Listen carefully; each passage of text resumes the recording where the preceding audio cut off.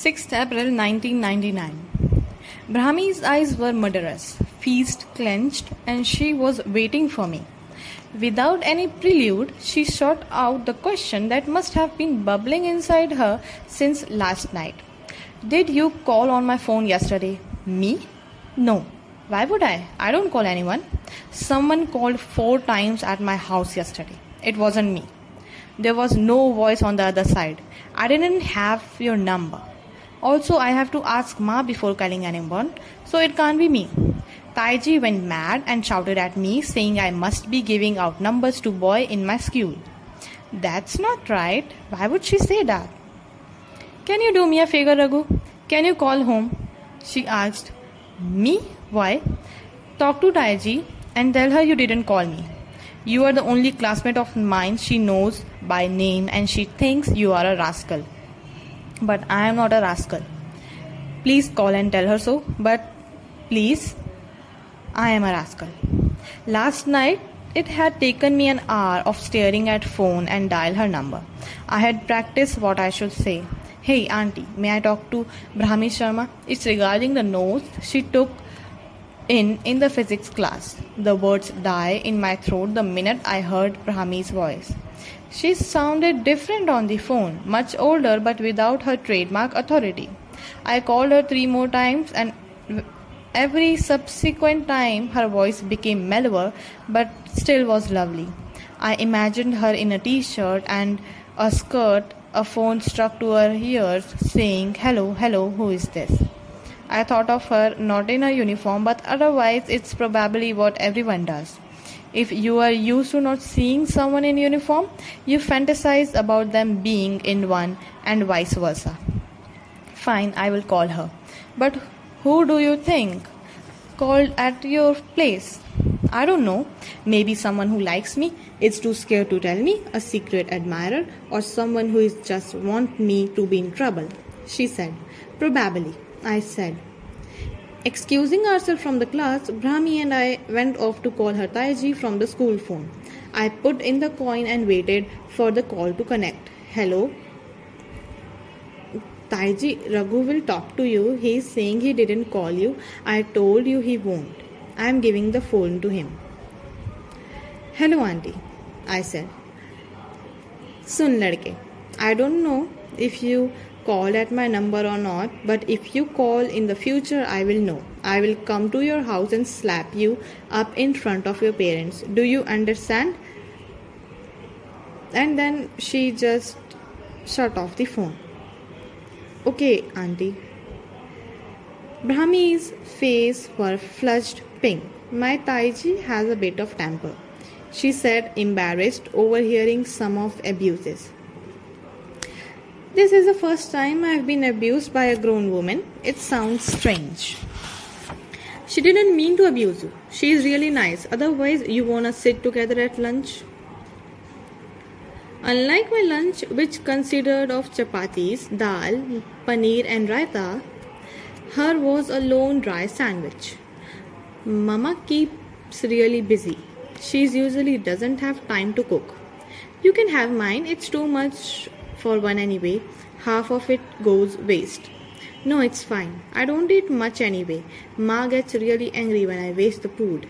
You will be doing me a favor. Thank you, she said and dug in. I haven't had food like this. And just then her voice turned out. Something came into focus.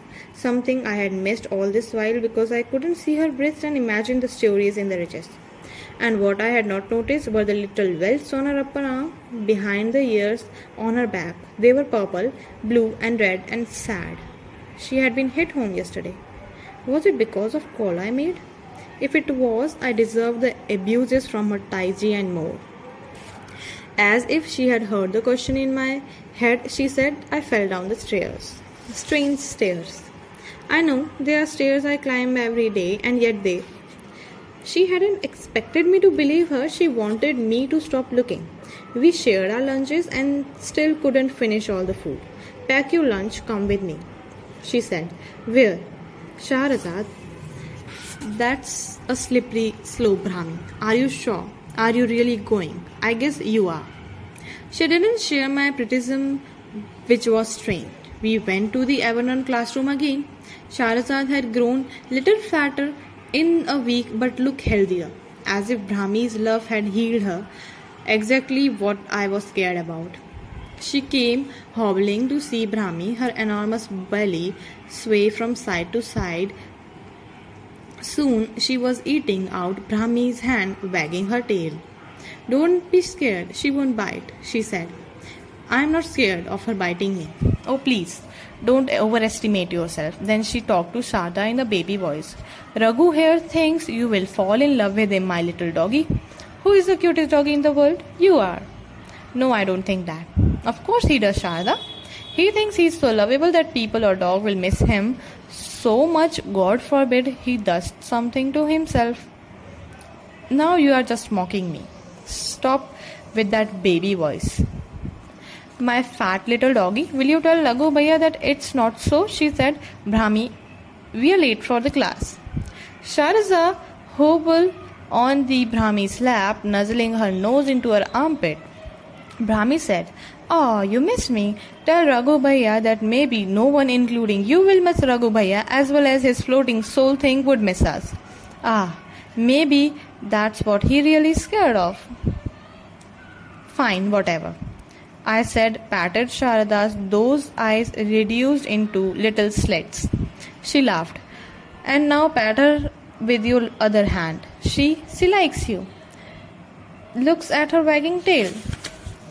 I did as asked. First to get Brahmi to stop, and then because I liked how Sharada's warm tongue felt on my hand.